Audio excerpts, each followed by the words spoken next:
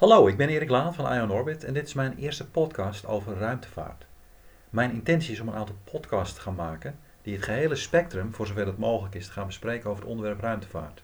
Wat me boeit in de ruimtevaart is dat het zo'n ongelooflijk multidimensionaal onderwerp is, met raakvlakken, met zowat alle wetenschap en alle techniek die je kan voorstellen.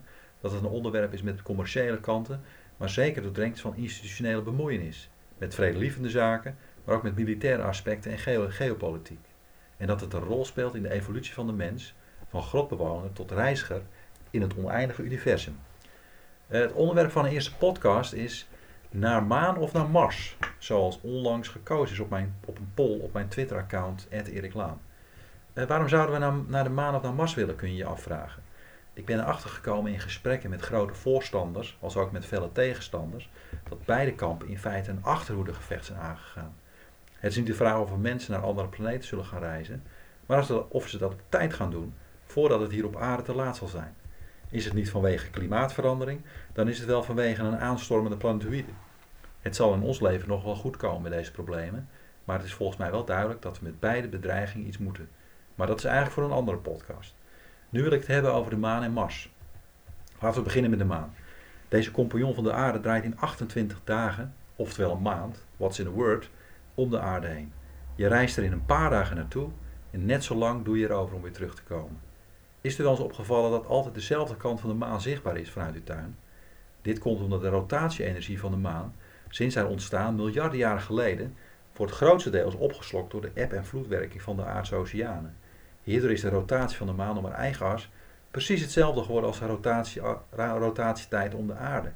Dit betekent dus dat het duur van een dag op de maan zo'n 28 dagen duurt. Iemand die dit aan de lijf heeft ondervonden is de onlangs overleden Eugene Cernan. Cernan was astronaut op de Apollo 17 missie die eind 1972, ik zat er in de buik van mijn moeder, als laatste mens op de maan verbleef. Hij heeft er vervolgens een levenstaak van gemaakt om de titel van laatste mens op de maan niet te behouden tijdens zijn leven. Helaas is dat hem niet gelukt. Het is niet raar dat hij dacht dat het niet lang meer zou duren dat meer mensen weer naar de maan zouden reizen en verder. Er lagen zelfs vergaande plannen klaar destijds voor bemenste missies naar Mars. Er werden zelfs al astronauten zoals Story Musgrave klaargestoomd om naar deze planeet te gaan, medio jaren 80. Helaas is het niet zo ver gekomen. De tijdelijke prestigestrijd tussen de Sovjet-Unie en de VS was beslecht met de Apollo-maanlanding en de Koude Oorlog verplaatste zich helaas naar aardse brandhaarden. Nu bijna 50 jaar later staan we mogelijk voor een nieuwe renaissance in de ruimtevaart. De commercie heeft zich de afgelopen decades een weg gebaand in de ruimtevaart met satellietdiensten voor voornamelijk telecom. En dit gaat zich verder uitbreiden om near real-time Google Earth-achtige toepassingen mogelijk te maken. Deze ontwikkeling veroorzaakt op zijn beurt ook weer een marktwerking in de lanceerindustrie, waarbij partijen als SpaceX nu de trom slaat met een grotendeels herbruikbare Falcon 9 lanceerder. Ik voorspel echter dat ze nog flinke concurrentie gaan krijgen van de huidige marktleider Arianespace, die druk bezig is met de ontwikkeling van de Ariane 6 draagraket, die ergens in 2020 voor het eerst gelanceerd gaat worden. Maar goed, even terug naar dat SpaceX. U weet natuurlijk dat Elon Musk daar de scepter zwaait. Zijn hogerliggende doel is dat hij een menselijke kolonie wil gaan stichten op Mars. En waarom op Mars zou kunnen zich afvragen? Nou, het is er namelijk heel wat beter uit te houden dan op de maan, die gorddroog is en een vacuümatmosfeer heeft. Op Mars zou je in principe in staat moeten zijn te kunnen overleven, gebruikmakend van grondstoffen die in de bodem en in de atmosfeer van Mars aanwezig zijn. Het bemenst reizen naar maan of Mars is mijn inziens in de komende tientallen jaren alleen mogelijk met overheidsbemoeienis. Ik zeg dit niet omdat ik daar voorstander van ben, maar omdat er geen businessmodel bestaat die de economische kosten en baten in balans laat zijn. Mogelijk en hopelijk verrast de Nederlandse onderneming Mars One ons in dit aspect. Maar ik ben sceptisch over het businessmodel dat mediarechten de missie gaat laten betalen. En dan vooral voor de saaie eerste jaren dat er stevig gebouwd moet gaan worden aan allerhande hardware. Maar eerlijk gezegd, ik laat me heel graag verrassen met een succesvolle business. Ik ben dus wel constructief sceptisch over Mars One. Ik zie Mars One als een echte trailblazer die het onderwerp van de enkele reis naar Mars op de internationale agenda heeft gezet en uiteindelijk een versnellende werking zal hebben op het daadwerkelijk uitvoeren van een bemenste missie naar Mars. Terug naar het moment van nu. Op dit moment speelde zich een fascinerend spel af rond president Trump en rond het onderwerp ruimtevaart. Er ligt bij hem een belangrijke mening over waar het heen moet gaan met NASA. En ongetwijfeld kunnen we dat straks allemaal lezen via zijn Twitter-account. De vraag is of NASA verder gaat met de ontwikkeling met de SLS-raket. Een monster van een raket die in staat zal zijn om de hardware in de ruimte te brengen om mensen naar Mars te brengen. Voor een bemenste Marsmissie zijn er meerdere lanceringen nodig van deze enorm grote raket. En elke lancering zal zo'n 1 miljard dollar gaan kosten en maar 1 keer per jaar uitgevoerd kunnen worden. Het zal me niet verbazen als Trump de stekker uit de SLS-raket zou gaan trekken. Zowel vanuit Elon Musk, die hem adviseert, hoort hij dat commerciële partijen het veel goedkoper zouden kunnen doen.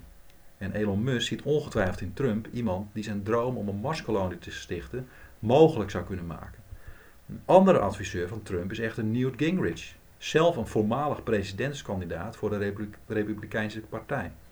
Gingrich is een fervent voorstander om Apollo on steroids te gaan doen en de Verenigde Staten terug te laten keren naar de maan.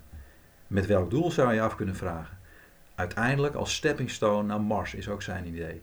Daarnaast denkt hij dat China anders de vliegen gaat afvangen door een robot naar de achterkant van de maan te brengen en die we van de aarde nooit kunnen zien. Wat moet je nou aan de achterkant van de maan, kun je je volgens weer afvragen. Wel, ooit is het idee van de Chinezen, zullen we het uiterst zeldzame helium-3 dat op de maan aanwezig is, als brandstof gaan gebruiken van een kernfusiereactor en daarmee de economie van China met oneindig veel energie gaan voorzien. Dit is denk ik echt in de komende 50 tot 100 jaar echt geen realiteit.